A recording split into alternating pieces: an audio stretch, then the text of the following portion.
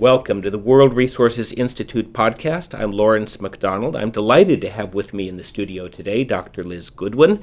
Dr. Goodwin is the, until recently, CEO of the UK's Waste and Resources Action Programme, WRAP, an organization that has done a remarkable amount to reduce waste within the UK, and she's the first ever director of food loss and waste here at the World Resources Institute, and a senior fellow.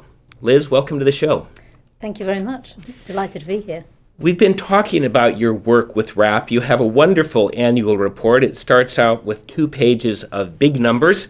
For example, that the hospitality industry in the UK has saved an estimated £3.6 million recently by reducing food loss and waste, that WRAP aims to reduce by 20% over the next 10 years, what it's going to take to meet the UK food and drink needs.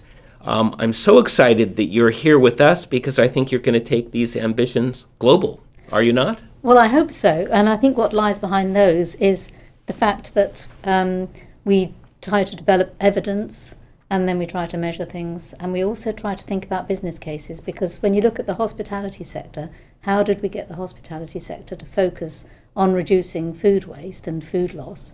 It was all about telling them how much money they were losing and therefore what they could save as a result of improving their practices, so becoming more efficient.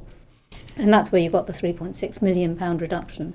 Just to put this in context, some previous work at WRI, for our listeners who may not be familiar with it, suggests that if the energy and emissions associated with producing food that is ultimately wasted were a country, it would be the third largest source of emissions after China and the United States, and that the cropland required to grow all that food is equivalent to the total land area of China. I find that just absolutely mind-boggling. It is. It's astonishing. And I mean, just to give you the UK equivalent of that, the food loss and waste in the UK would require the land the size of Wales. So if you think about the picture of the UK, Wales is quite a big part of that.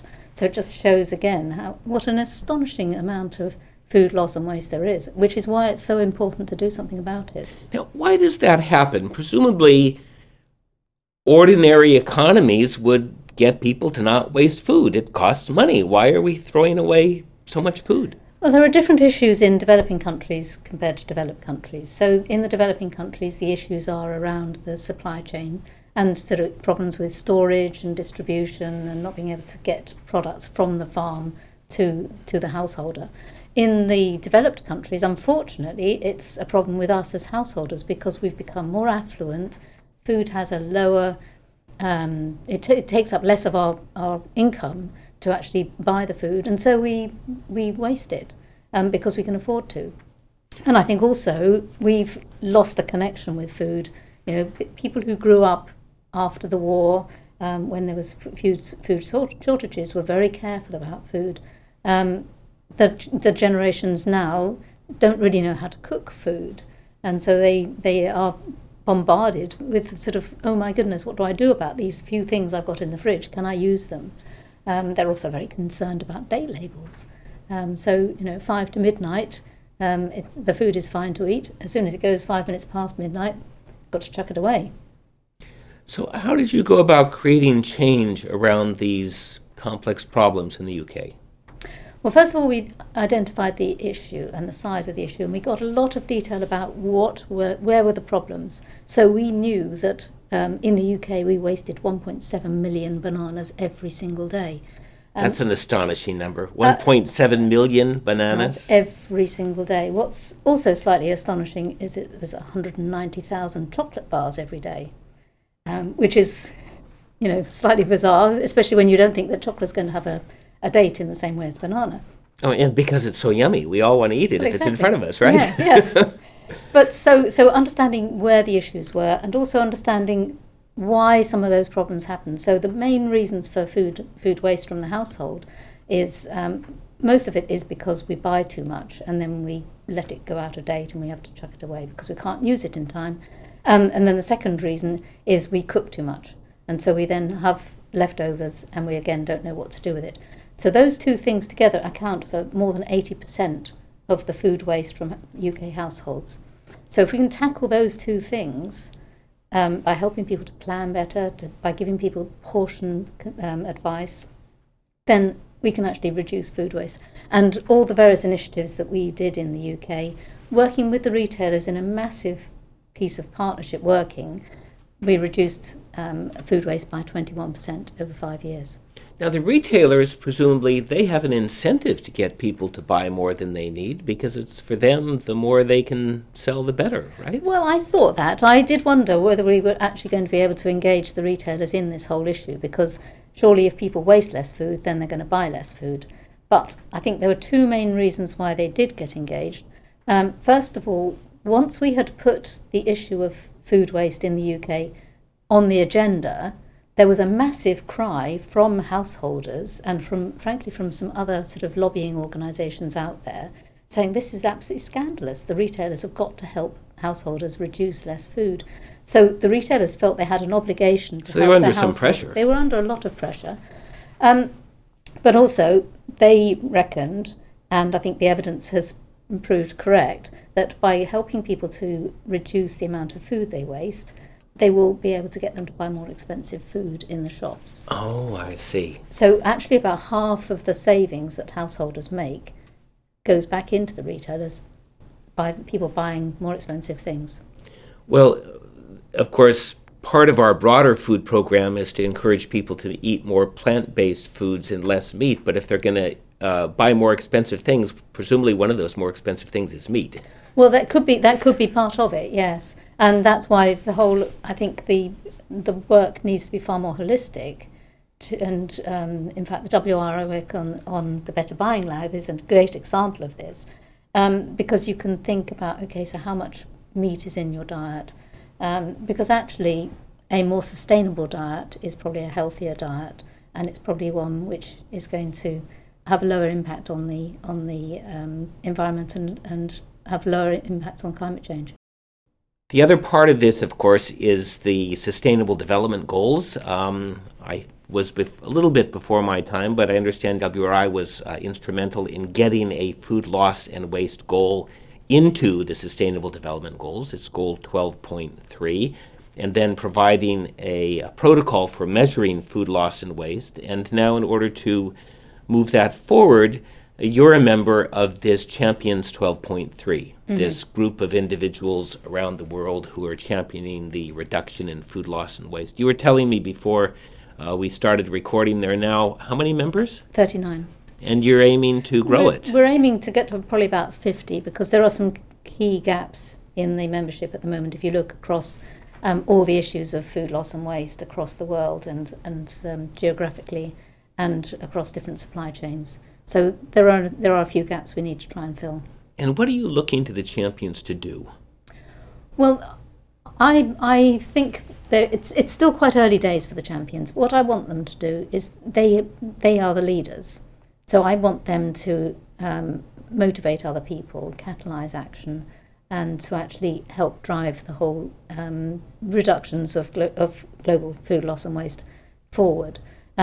Now, each of them has got a very different background, and so they're each going to have very different roles. But what I want to do over the next few months is to build up a picture of where are those skills and expertise, what are they actually going to be doing over the next year, 2 years, and therefore can we build a total picture that allows us to say, okay, so these are all the activities that are going to go on across the world to reduce food loss and waste. And then we can monitor progress to actually achieving that. And they will ultimately help us reduce the food loss and waste by half. Tell me about a member. Who are the members of this wonderful group? You've got people like Paul Polman, who's the chief executive of Unilever, very influential company, able to influence people. Other organisations represented like Nestle. You've got a number of different governments. You've got organisations like WRAP, who have got a lot of experience of actually tackling food loss and food waste, and hopefully can therefore share some of that knowledge. You've got the Consumer Goods Forum, which is the 400 biggest retailers around the world. And if we can get them collectively to work on the issue and help householders and work with their supply chains, that will be really powerful. So there are corporates. Are there civil society organizations as well?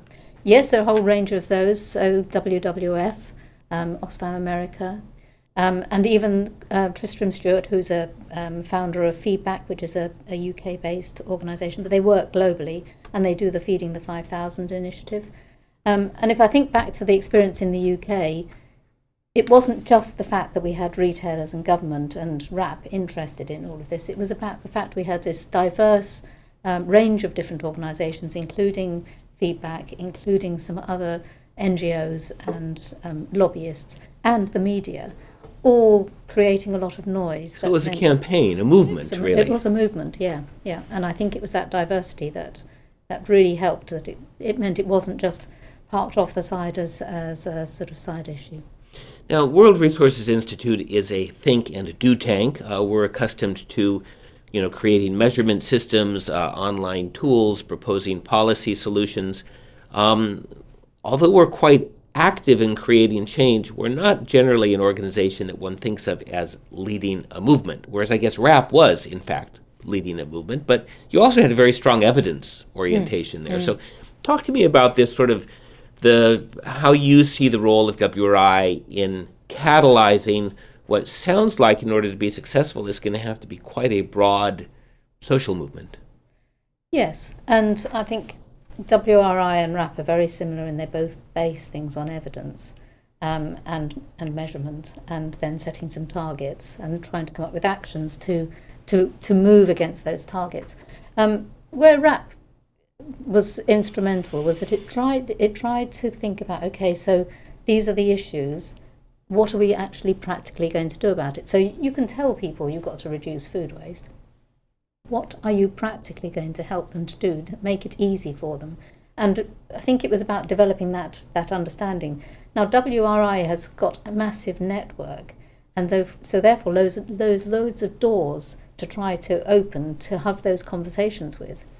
It needs a load of partners who are nuts and bolts merchants who will go in and actually help people to come up with the practical solutions. So I think that's a model where WRI can use its skill base and its strengths, backed up by some others as well, and there are lots of them out there. I was recently in China. I spent a lot of time in China earlier in my life, and I was struck to discover that the cultural imperative to make sure as a host in a restaurant that there's lots of food on the table when your guests are done eating has not changed at all. What's changed is people have a lot more money, and there are a lot more people doing this. I was at several very large restaurants where table after table after table, as people were leaving, there was enough there to have the same meal twice again. The amount of food loss and waste as China has become rich, certainly in the restaurant industry, seems to me to be quite astonishing. Yes, and that's very worrying. And how do you tackle it? To tackle it culturally is going to be very difficult. But are there other ways of trying to tackle it where there has to be some solutions, don't there? I mean, whether or not you can then find that becomes a meal for somebody else. I mean, clearly, if it's actually ended up on people's plates and is left, then it's less easy. Well, Chinese style is usually left on a serving tray, so potentially, although there's certainly but the same thing's true of people who go on cruises, and they have these massive buffets, and the buffet table is always full. It never runs out of stuff. And I know some of the big hotel chains are thinking about some of those issues around buffets and the food waste from meals where there's massive over-catering. Yeah, in their case, of course, it's a cost-saving thing. If they can change that, they'll save some money. Yes. So therefore, you need to find what is it that is going to motivate the people affected. And there are so many different motivators for food waste. Is it about the poverty, so the people who could have been fed? Is it about concerns about water scarcity issues around the world? Some of the things that we waste most of are grown in areas where there is water scarcity issues. Is it about the land use, the fact we need an increasing amount of land to grow crops, which therefore that land can't be used for other things? Is it about the finance? So I think it's trying to understand that the whole range of the drivers and finding something that is going to have some resonance in different cultures, like in China. I don't know the solution, but that is a massive one we've got to try and find a solution to. Is there a role for public policy in all of this? I'm not an economist, but I spent most of my career working with economists, and I've been trained to think, if only you can get the prices right, you'd solve the problem. And when prices are out of whack or there's market failures, then of course there's a public policy response. But it sounds like we're talking really about a voluntary movement here of helping people realize often that they can save money or make more money, and where they can't save money or make more money, that there's an ethical dimension to reducing waste. Is there a policy piece of this? I think there is. You can go so far with a sort of nudge and persuading people. We see some evidence of things like in France, where they've tried to bring in legislation to make it legal to actually dispose of waste, food waste from retailers, which is a helpful step, but it's maybe not quite the right step to actually solve the problem. But there are policy instruments. You could set a requirement for people to actually measure it. If people measure it, then they're going to suddenly realise how much there is. At the moment, an awful lot of people think it's not a problem for me. I don't waste food. The vast majority of UK householders, if you still ask them if they waste food, they'll tell you no, they don't. Yet the evidence sitting there, 7.2 million tonnes of it. I'm sorry, you do waste food. Every single householder wastes food. That measurement is an interesting idea. It reminds me of the smart meter notion, where just surfacing the information, which of course can be a policy response, right? So it wouldn't necessarily be a command and control. No. It's an information collection and provision. Yeah. You need this information. We want everybody to measure it. Certainly, I think I've reduced my food loss and waste. I think something still gets wasted at my house from time to time, but since I've been aware of this work, and my father was raised in the Depression. I came out of a background where eat every morsel of food on your plate. I think many of us did, but over time you get a little bit relaxed, and it's the back of the fridge, and suddenly it's spoiled, and you toss it out. But since I've been exposed to this research at WRI, I'm buying less and throwing out less. Yeah, well, that's good, and I think that's half of it. It's raising the awareness and letting people understand the implications. But I think going back, fundamentally, measurement is really important. Until you actually see how much you're wasting, you don't realise you are wasting it. It was quite interesting over the last 5 or so years. In the UK, they've been gradually bringing in separate food waste collections, which is great because it means that any food that has been wasted doesn't go in the bin with the rest of the rubbish. It goes into a separate collection, and then it gets treated by something like anaerobic digestion, and you can get some energy out of it. So it's a good idea. But it is interesting because it means that people suddenly see how much waste they are making and how much food waste they are creating. And if they tip, a container of something, you feel a bit more guilty than if you're just chucking a few tea bags or potato peelings in there. Yeah. What's the intellectual agenda for food loss and waste in WRI? Are there publications that we should be looking towards in the year ahead? Yes. With the big one that we've already done is the protocol and the standards. So that is a really significant enabler for people to help them to measure in a consistent way, because that's another issue, the fact that everyone measures it in a different way, so you can't actually add anything up. But that protocol will give more consistency. But we're doing a whole range of other pieces of work over the next year or so. Significant one that's coming up is trying to understand the business case. So what is the business case for businesses? What's the business case for governments? And can we actually articulate that?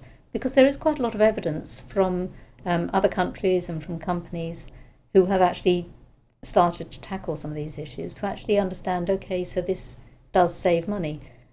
We did a piece of work in the UK with some London boroughs and proved that for every £1 they spent, they saved £8. Every £1 they spent on preventing food loss and waste saved them £8. Yeah.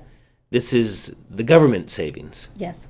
because they're not having to dispose of it? They're not disposing of it and they're not paying the tax. Yeah. Well, that's a pretty remarkable saving.